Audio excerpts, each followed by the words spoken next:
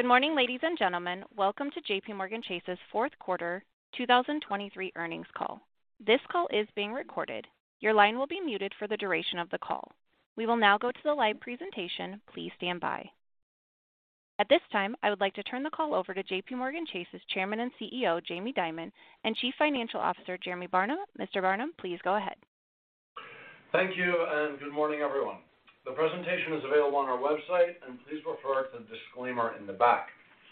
Starting on page 1, the firm reported net income of $9.3 billion, EPS of $3.04 on revenue of $39.9 billion, and delivered an ROTCE of 15%.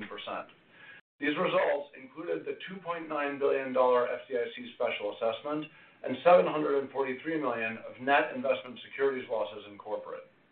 On page 2, we have more on our fourth quarter results.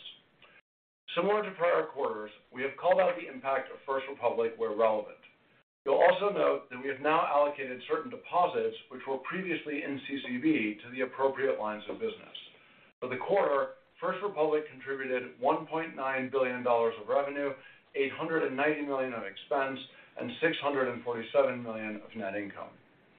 Now, focusing on the firm-wide fourth quarter results excluding First Republic, revenue of $38.1 billion was up $2.5 billion, or 7% year-on-year. NII ex markets was up $2.2 billion, or 11%, predominantly driven by higher rates. NIR ex markets was up $139 million, or 1%, and markets revenue was up $141 million, or 2%. Expenses of $23.6 billion were up $4.6 billion, or 24% year-on-year, predominantly driven by the FDIC special assessment and higher compensation, including wage inflation and growth in front office and technology. And credit costs were $2.6 billion, reflecting net charge-offs of $2.2 billion and a net reserve build of $474 million. Net charge-offs were up $1.3 billion, predominantly driven by card and single-name exposures in wholesale, which were largely previously reserved. The net reserve build was primarily driven by loan growth in card and a deterioration in the outlook related to commercial real estate valuations in the commercial bank. Looking at the full year results on page 3, the firm reported net income of $50 billion, EPS of $16.23, and revenue of $162 billion. And we delivered an ROTCE of 21%. Onto balance sheet and capital on page 4. We ended the quarter with a CET1 ratio of 15%, up 70 basis points versus the prior quarter, primarily driven by net income, OCI gains, and lower RWA, partially offset by a continued modest pace of capital distributions as the firm builds towards the proposed Basel III endgame requirements. Now, let's go to our businesses, starting with CCB on page 5. Total debit and credit card spend was up 7% year-on-year, driven by strong account growth, and consumer spend remained stable. Turning now to the financial results excluding First Republic. CCB reported net income of $4.4 billion on revenue of $17 billion, which was up 8% year-on-year.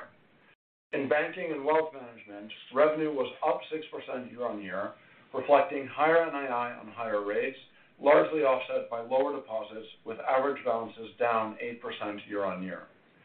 Client investment assets were up 25%, driven by market performance and strong net inflows. In fact, it's been a record year for retail net new money. In home lending, revenue was up $230 million, predominantly driven by the absence of an MSR loss this quarter versus the prior year, and higher NII. Moving to card services and auto, revenue was up 8% year-on-year, driven by higher card services NII on higher revolving balances, partially offset by lower auto lease income. Card outstandings were up 14%, due to strong account acquisition and continued normalization of revolve. And in auto, originations were $9.9 billion, up 32%, as we gained market share while retaining strong margins. Expenses of $8.7 billion were up 10% year-on-year, largely driven by compensation, including an increase in employees, primarily in bankers, advisors, and technology, and wage inflation, as as well as continued investments in marketing and technology. In terms of credit performance this quarter, credit costs were $2.2 billion, largely driven by net charge-offs, which were up $791 million year-on-year, predominantly due to continued normalization in card. The net reserve build of $538 million reflected loan growth in card. Next, the CIB on page 6. The CIB reported net income of $2.5 billion on revenue of $11 billion. Investment banking revenue of $1.6 billion was up 13% year-on-year. IB fees were also up 13% year-on-year, and we ended the year ranked number 1 with a wallet share of 8.8%. In advisory, fees were up 2%. Underwriting fees were up significantly compared to a weak prior year quarter, with debt up 21% and equity up 30%. We are starting the year with a healthy pipeline, and we are encouraged by the level of capital markets activity, but announced M&A remains a headwind, and the extent as well as the timing of capital markets normalization remains uncertain. Payments revenue was $2.3 billion, up 10% year-on-year. Excluding equity investments, it was flat, as fee growth was predominantly offset by deposit-related client credits. Moving to markets, total revenue was $5.8 billion, up 2% year-on-year. Fixed income was a record fourth quarter, up 8%. It was another strong quarter in our securitized products business, which was partially offset by lower revenue and rates coming off a strong quarter last year. Equity markets was down 8%, driven by lower revenue in derivatives and cash. Security services revenue of $1.2 billion was up 3% year-on-year. Expenses of $6.8 billion were up 4% year-on-year, predominantly driven by the timing of revenue-related compensation. Credit costs were $210 million, reflecting net charge-offs of $121 million and a net reserve build of $89 million. Moving to the commercial bank on page 7. Commercial banking reported net income of $1.5 billion. Revenue of $3.7 billion was up 7% year-on-year, largely driven by higher NII, where the impact of rates was partially offset by lower deposit balances. Payments revenue of $2 billion was up 2% year-on-year, driven by fee growth, largely offset by deposit-related client credits. Gross investment banking and markets revenue of $924 million was up 32% year-on-year, primarily reflecting increased capital markets and M&A activity. Expenses of $1.4 billion were up 9% year-on-year, driven by an increase in employees, including front office and technology investments, as well as higher volume-related expense, including the impact of new client acquisition. Average deposits were down 6% year-on-year, primarily driven by lower non-operating deposits as clients continue to opt for higher-yielding alternatives, and flat quarter-on-quarter as client balances are seasonally higher at year-end. Loans were down 1% quarter-on-quarter.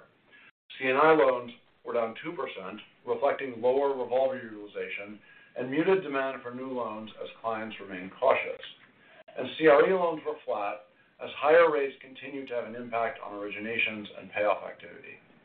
Finally, credit costs were $269 million, including net charge-offs of $127 million and a net reserve build of $142 million, driven by deterioration in our commercial real estate valuation outlook.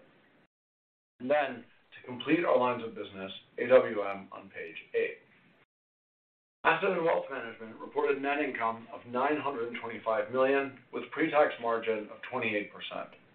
Revenue of $4.7 billion was up 2% year-on-year, driven by higher management fees on strong net inflows and higher average market levels, predominantly offset by lower NII.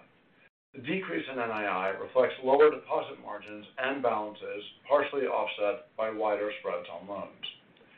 Expenses of $3.4 billion were up 11% year-on-year, largely driven by higher compensation, including performance-based incentives, continued growth in our private banking advisor teams, the impact of closing JP Morgan Asset Management China acquisition, and the continued investment in global shares.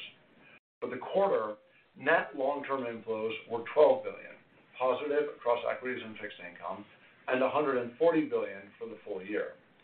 In liquidity, we saw net inflows of $49 billion for the quarter and net inflows of $242 billion for the full year. And we had record client asset net inflows of $489 billion for the year. AUM of $3.4 trillion and client assets of $5 trillion were both up 24% year on year, driven by continued net inflows and higher market levels. And finally, loans were up 2% quarter on quarter, and deposits were up 7% quarter on quarter. Turning to corporate on page 9. Corporate reported a net loss of $689 million. Revenue of $1.8 billion was up $597 million year on year. NII of $2.5 billion was up $1.2 billion year on year due to the impact of higher rates and balance sheet mix. NIR was a net loss of $687 million compared with the net loss of $115 million and included the net investment securities losses I mentioned up front. And expenses of $3.4 billion were up $3 billion year on year, predominantly driven by the FDIC special assessment. With that, let's pivot to the outlook for 2024, starting with NII on page 10. We expect 2024 NII ex markets to be approximately $88 billion. Going through the drivers, the outlook assumes that rates follow the forward curve, which currently includes 6 cuts this year. On deposits, we expect balances to be very modestly down from current levels. While lower rates should decrease repricing pressure, we remain asset sensitive, and therefore the lower rates will decrease NII, resulting in more normal deposit margins. We expect strong loan growth in card to continue, but not at the same pace as 2023. Still, this should help offset some of the impact of lower rates. Outside of card, loan growth will likely remain muted. It's important to note that we just reported a quarterly NII ex markets run rate of $94 billion. Combining that with the full year guidance of approximately $88 billion implies meaningful sequential quarterly declines throughout 2024, consistent with what we've been telling you for some time.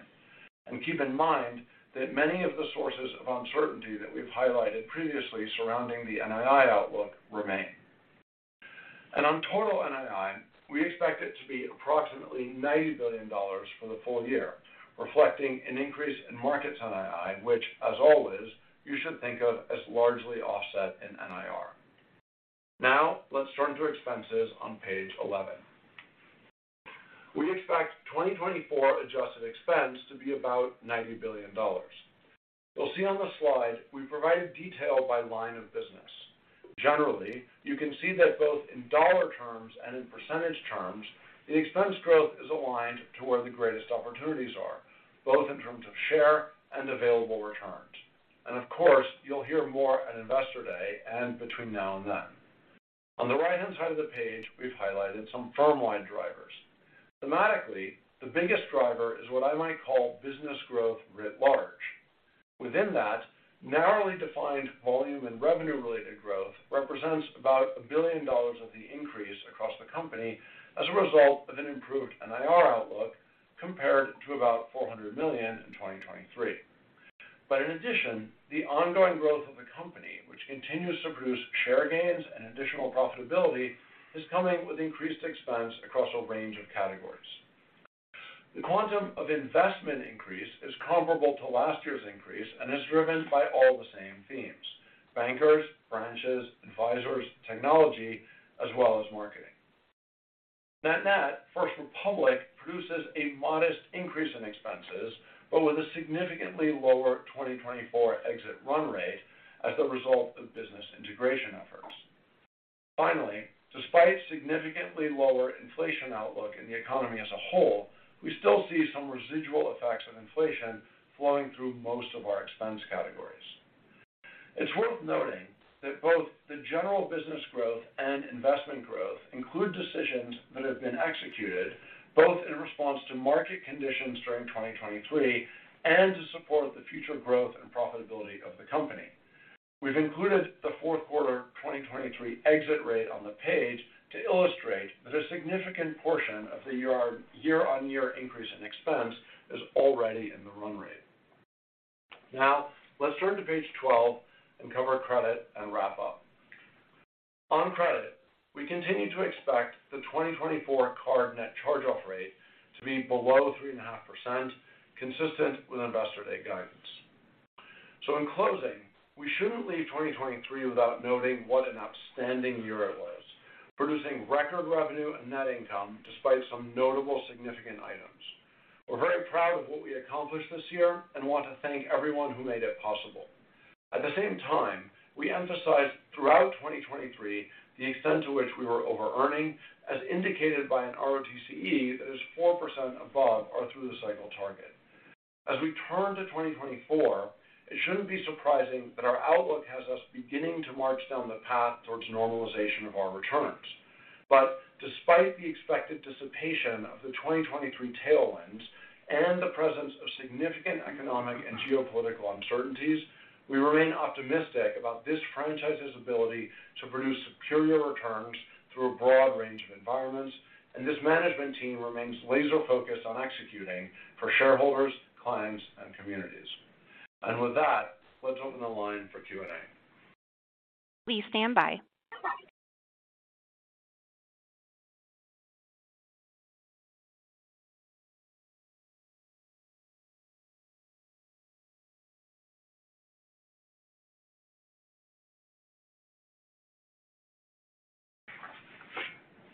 For our first question, it's coming from the line of Matt O'Connor from Deutsche Bank. You may proceed. Good morning. Thanks for all the comments on the net interest income. Any updates on that medium-term outlook that you've put out there? Yeah, Matt, not particularly updating. I think you're referring to that $80 billion number that we put out there. And, I wouldn't exactly describe that as an outlook. I think it's more just a number that we put out there to try to quantify a little bit the extent of the over-earning. So not particularly necessary to revise the number. But I just would point out, again, as we highlight on the page, and as I highlighted in the prepared remarks, that when you look at that $94 billion exit rate and full-year guidance of 88, that implies obviously exiting below 88 and some significant sequential decline. So in that sense, you can see us kind of marching on the path to that 80. Whether we ever get to the 80 or not, and when, is maybe a topic for later in the year or next year.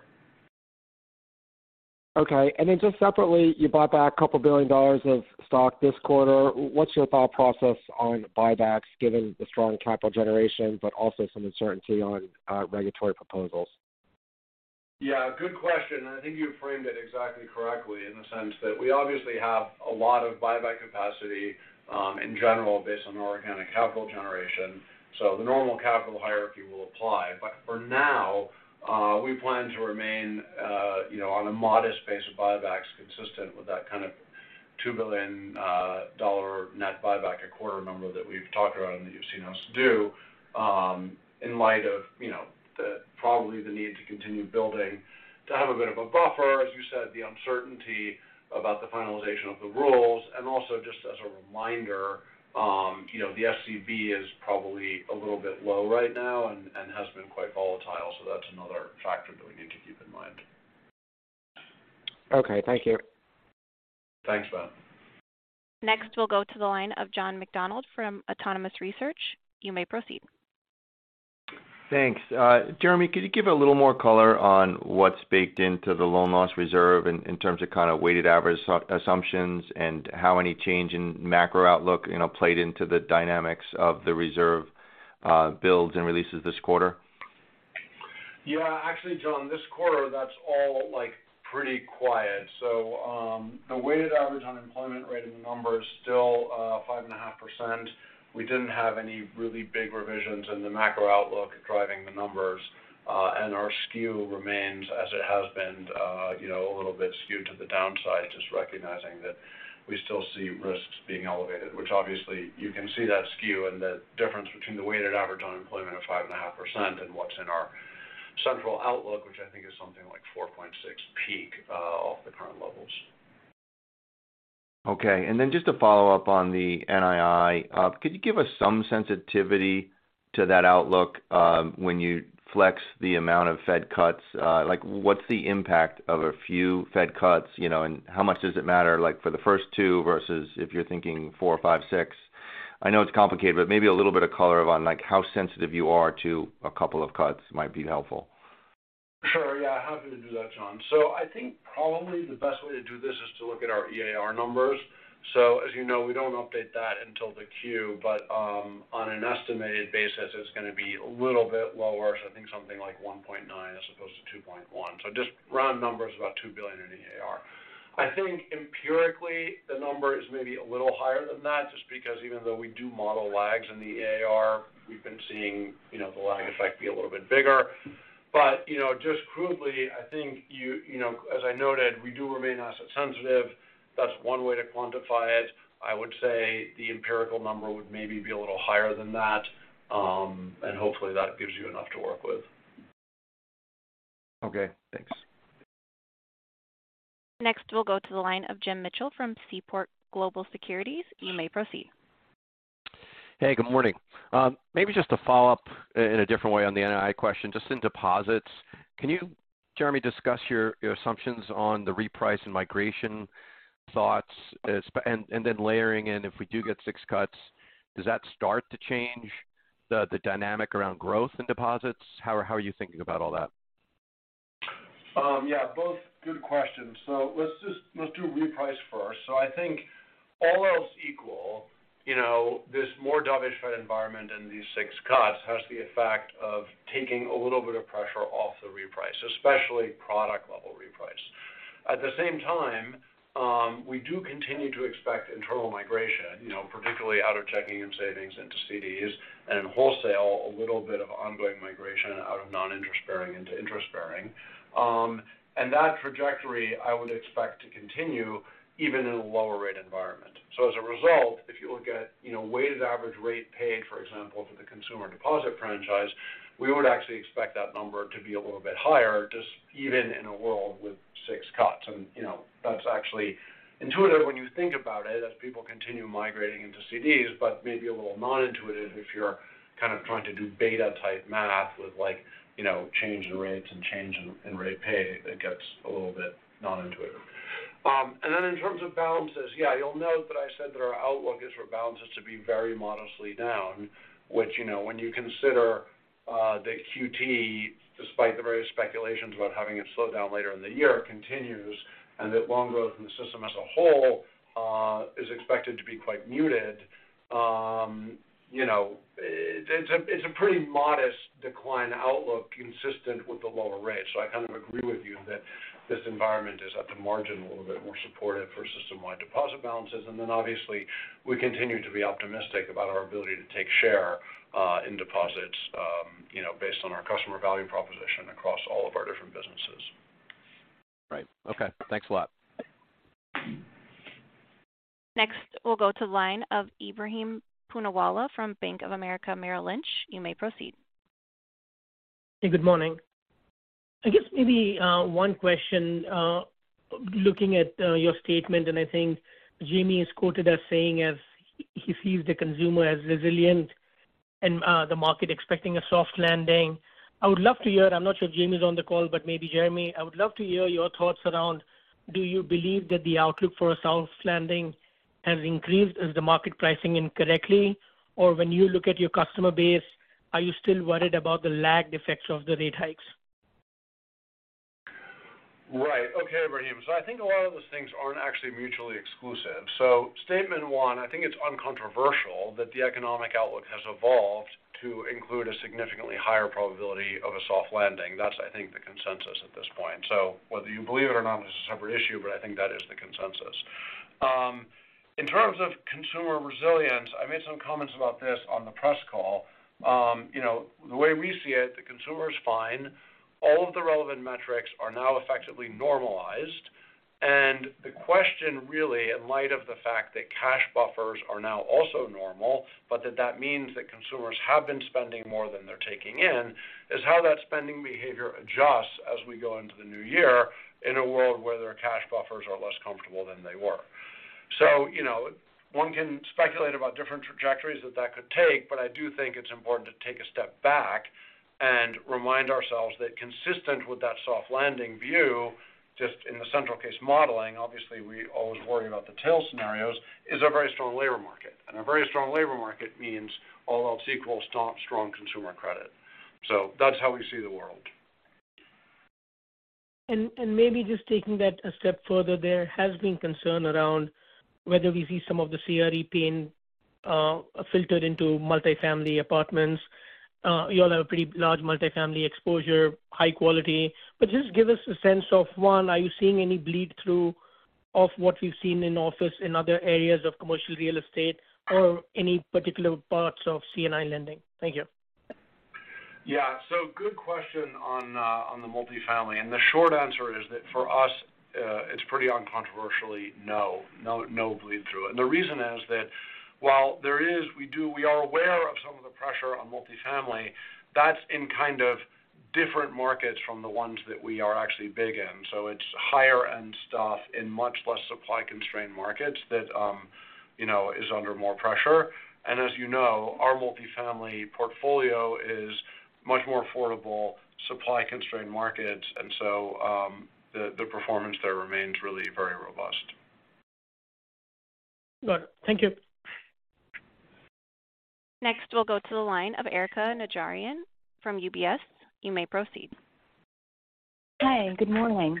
My first question is a follow-up on Matt's regarding the buyback. You printed 15% CET1 in the quarter. You're on a net basis, net to RWA growth, your net income produces 51 basis points every quarter. Again, that's net of RWA growth. I'm wondering what guideposts you're looking for, Jeremy, in terms of that buyback increasing from that $2 billion a quarter. Do we need to wait for B3 finalization, which seems like it could be quite delayed, or will will having clarity in the June DFAST results, you mentioned the SCB, sort of be enough that you could reconsider this pace over the medium term? Yeah, Erika, it's a good question, and I understand why you're asking it. I think the answer is going to be a little bit unsatisfying, which is that this is classic decision-making under uncertainty, and it's kind of a probabilistic cloud of a variety of different factors. But all the ingredients that you've listed are the right ingredients, right? Very strong organic capital generation, uncertainty about the finalization of the rule, uncertainty about the SCB requirements, and obviously our normal capital hierarchy, which is that buybacks are always at the bottom of the hierarchy after we're done using the capital for our other priorities. So I think, what I said previously stands, which is that we're sticking with a modest pace for now, but obviously we have a lot of flexibility to adjust that whenever we want under the current regime, and we may well do that. Thanks. And just as a follow-up, the $90 billion in expenses for 2024, does that contemplate a significant increase or the comeback of investment banking that everybody seems to be expecting for 24?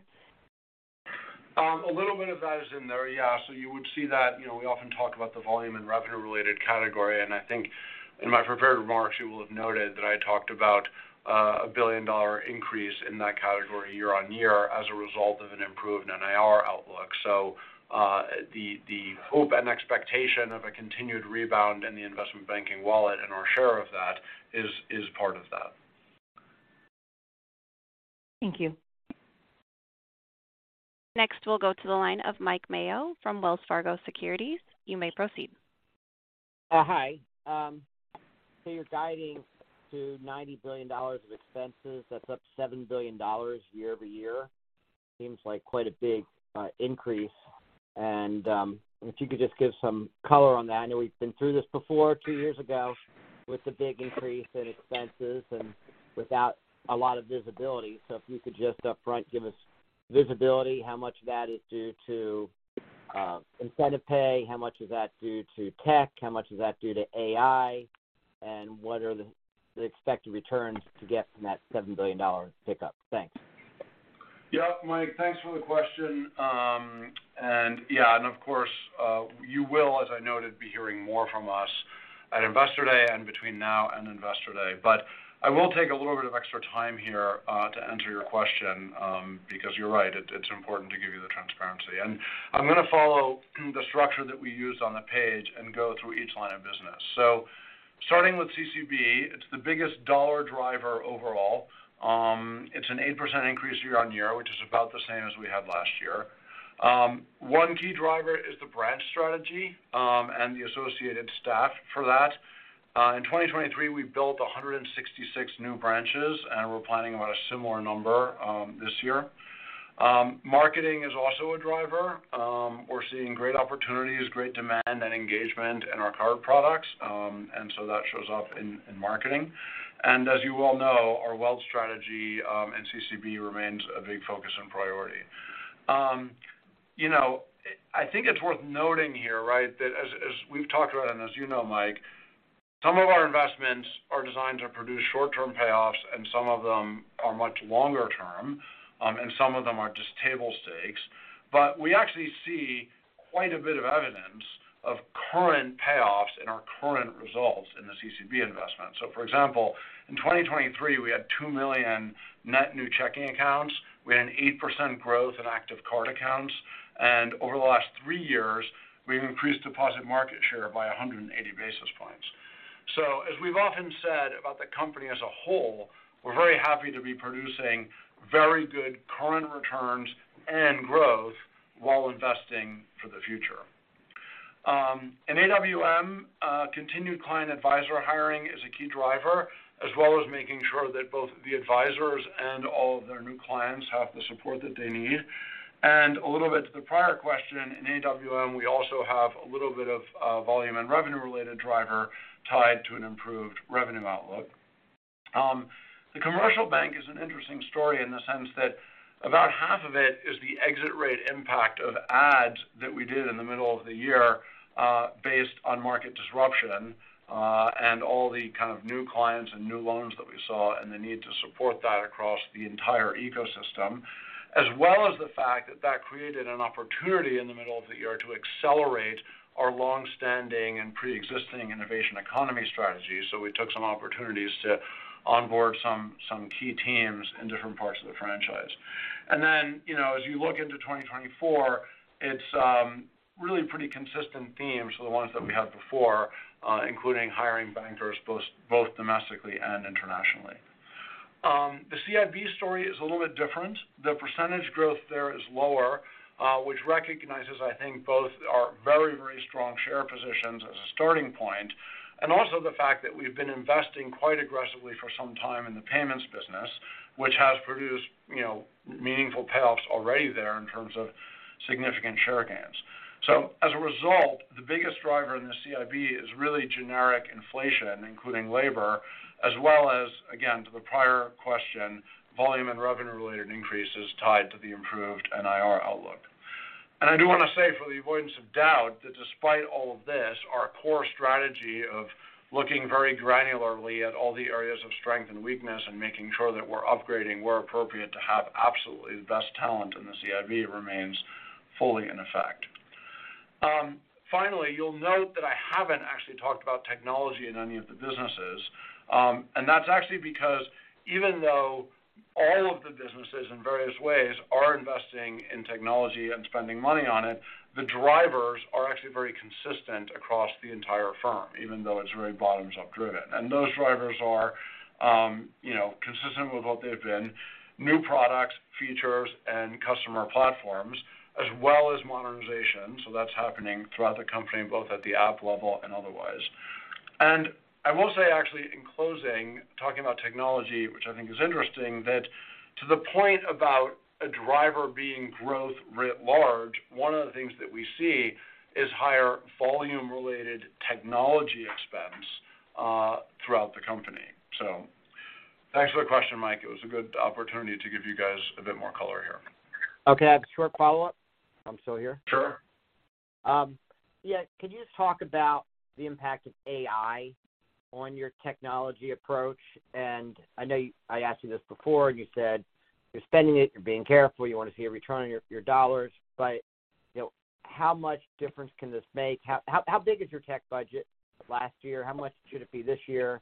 How much could AI make a difference? Just a little bit more meat on the tech bones. Yeah, sure. So let me address the AI point, and I think maybe I won't go into a lot of quantitative detail on this stuff, and I'll save that for Investor Day if you don't mind.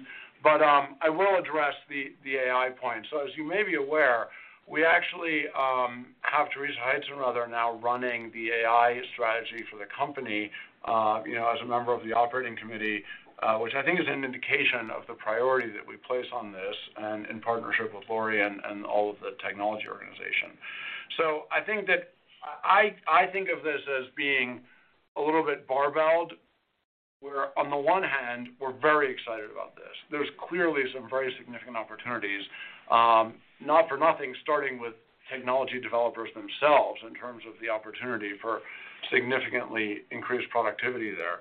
At the same time, we're JP Morgan Chase. We're not going to be chasing shiny objects here in AI. We want to do this in an extremely disciplined way that's very commercial and very linked to tangible outcomes. And so the current focus is on making sure we have a contained, well-chosen list of high-impact use cases, and that we're throwing resources at those in the right way that's, extremely pragmatic and disciplined, and we're holding ourselves accountable for actual results. All right, thank you. Thanks, Mike. Next, we'll go to the line of Gerard Cassidy from RBC Capital Markets. You may proceed. Hi, Jeremy. How are you? Hey, Gerard. Jeremy, coming back to your outlook and forecast for net interest income for the upcoming year with the 6 Fed fund rate cuts that you guys are assuming, can you give us a little insight why you're assuming 6 cuts? Is it your customers are telling you that their businesses are weaker, or is it your just economic outlook, the forward curve? Can you give us something behind why you're assuming so many rate cuts? Yeah, Gerard, I wish the answer were more interesting, but it's just our practice. We just always use the forward curve for our outlook, and that's what's in there. Okay, very good. And then as a follow-up, obviously you pointed out also in the outlook you're going to have some deposit attrition. You had some, of course, in 2023. Can you guys give us some insights on the impact QT is having on the deposit base for your organization? And second, are you surprised that QT hasn't been more disruptive to the liquidity in the markets? Yeah, good question, Gerard. I mean, I think you've heard Jamie talk about this a lot. QT is obviously a big focus and one of the complicating elements that we have in the current environment. I think that, the math is the math in the sense that QT, all else equal, is withdrawing, from system-wide deposits. In the last 6 months of this year, that's been offset, helpfully, by a reduction in the size of RRP. And so that's been supportive of system-wide deposits. As we go into 2024, RRP is, at lower levels, and so that may be a little bit less of a tailwind. But it's also the case, as you know, that there's, the market's expectation is that the QT is going to start slowing down at some point this year. So,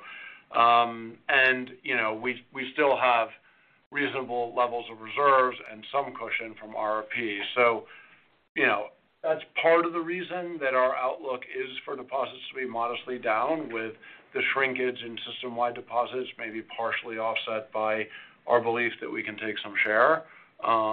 But also, I think the second half of this year is going to be interesting to watch in terms of what the Fed does. Great. Thank you. Thanks, Gerard. Next, we'll go to the line of Manan Gosalia from Morgan Stanley. You may proceed. Hey, good morning. Thanks for taking my questions. There's been a lot of talk about capital markets rebound. You noted you're starting the year with a healthy pipeline. Can you give us some more color on what you're seeing there, and how the change in the rate environment is changing the conversations that you're having across M&A, ECM, and DCM? Yeah, sure. So, as you know, all else equal, this more dovish rate environment is, of course, supportive for capital markets. So if you go into the details a little bit, if you start with ECM, that helps. Higher and the recent rally in the equity markets helps. I think there have been some modest challenges with the 2023 IPO vintage in terms of post-launch performance or whatever. So that's a little bit of a headwind at the margin in terms of converting the pipeline, but I'm not too concerned about that in general. So I would expect to see rebound there. In DCM, again, all else equal, lower rates are clearly supportive. One of the nuances there is the distinction between the absolute level of rates and the rate of change. So sometimes you see corporates seeing and expecting lower rates and therefore waiting to refinance in the hope of even lower rates. So, that can go both ways. And then M&A, it's a slightly different dynamic. I think there's a couple nuances there. One, as you obviously know, announced volume was lower this year, and so that will be a headwind in reported revenues in 2024, all else equal. And, of course, we are in an environment of M&A regulatory headwinds, as has been heavily discussed. But having said that, I think we're seeing a bit of pickup in deal flow, and I would expect the environment to be a bit more supportive. Great. And, on the flip side, in C&I, you spoke about lower revolver utilization, more muted demand. What would it take for that to rebound? Do you think it accelerates from here if rates come down, or is there room for this to slow even further if the capital markets open up even more? Yeah, it's a good question. I mean, I think, as you say, it's a little bit of a I wouldn't necessarily say that lack of debt market access in the last year, that was more of an earlier effect in terms of having that drive revolver utilization. I think the main driver there is just a little bit of residual anxiety in the C-suites, which increases as the companies get smaller in size. So, there's really going to be a function of how 2024 plays out. The softer the landing is, the more supported the utilization should be, I would think. If things turn out a little bit worse, I think, management teams are going to be incrementally more cautious about CapEx and so on, and so you might see utilization even lower. Great. Thank you. Yep. Next, we'll go to the line of Glenn Schorr from Evercore ISI. You may proceed. Hi, thank you. So I want to get your perspective on private credit overall. The industry saw a lot of growth, but it's only so big relative to the banking market.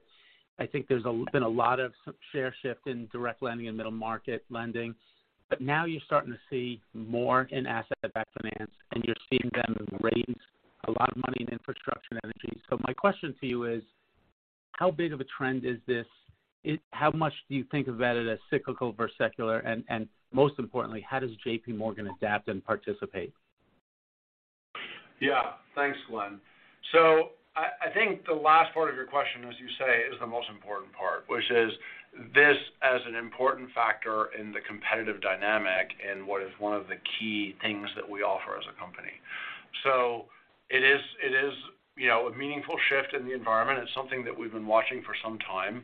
We've made some enhancements and some new initiatives to ensure that we can compete effectively both in our traditional syndicated lending businesses, but also go head-to-head with the private credit providers in these types of unitranche structures, if and when that's what the client actually wants. It tends to be a trade-off between, the best possible pricing versus, speed and certainty of execution. And we can provide both off our sort of exceptionally strong, long-time DCM franchise. So that's been a priority, and we're actually already starting to see some results from that across both the commercial bank and the CIB with certain client segments.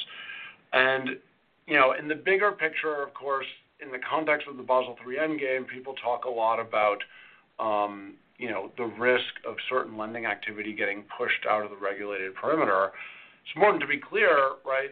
These are important clients of ours, too. We compete with them. They're also clients. And in the end, our point here is just people and regulators in particular should just be aware of the likely consequences of what's happening here and make sure that the results are intentional and that we're looking around the corner a little bit. Anything specific on asset back that's an important part of your business too? Do you see it following the same path as direct lending has? It's interesting. I haven't heard much about that, Glenn.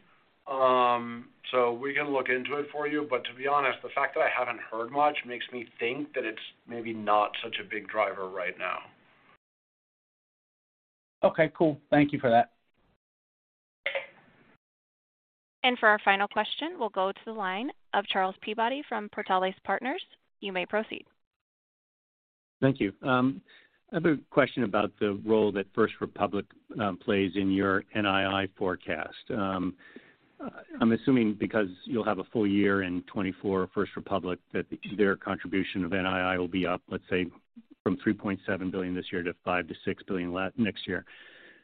But given that you're forecasting 6 rate cuts, is that a detractor to your assumptions of NII from First Republic? Or, I mean, you have that FDIC note, and then you also have a significant amount of adjustable rate mortgages that I assume are repricing upwards.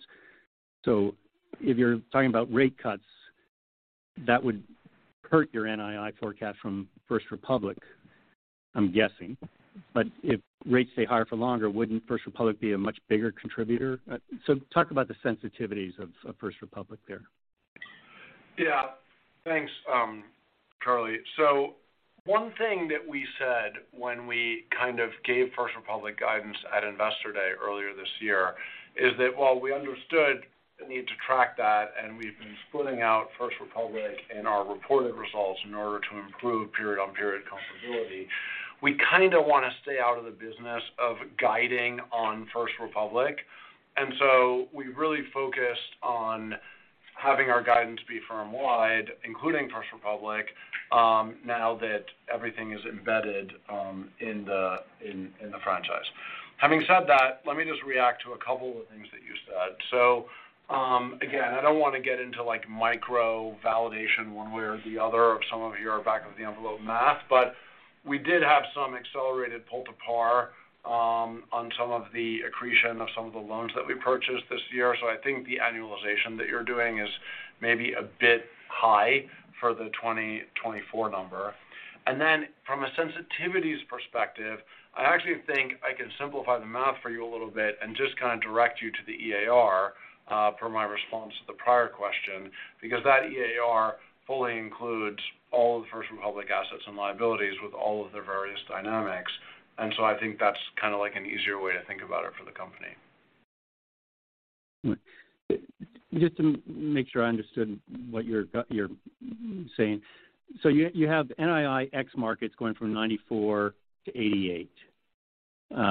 Within that, would the contribution from First Republic be down as well or up? It's kind of head matched the day we did it. So yeah, I mean, I can probably answer that question if I think about it for a second, but it sort of violates my prior statement that I really don't want to get into the business of guiding on First Republic. If I do the big picture, right? So big picture, 2023, we had 8 months of First Republic NII. 2024, we're going to have 12. So all else equal, there's calendarization in there. What's also true is that in 2023, as a result of the impact of the NII of the pull-to-par of certain relatively short-dated assets that we fair valued at a meaningful discount as part of the transaction, that pull-to-par happens quite quickly, and therefore probably juice the 2023 number a little bit. So therefore, straight annualization is probably not the right way to think about it. Then you just get into the questions about the FTP and the funding and whatever, and then it's just like too complicated. So I'd rather not go there. All right. Thank you. And we do have no further questions at this time. Okay. Thanks very much, everyone. Thank you all for participating in today's conference. You may disconnect at this time and enjoy the rest of your day.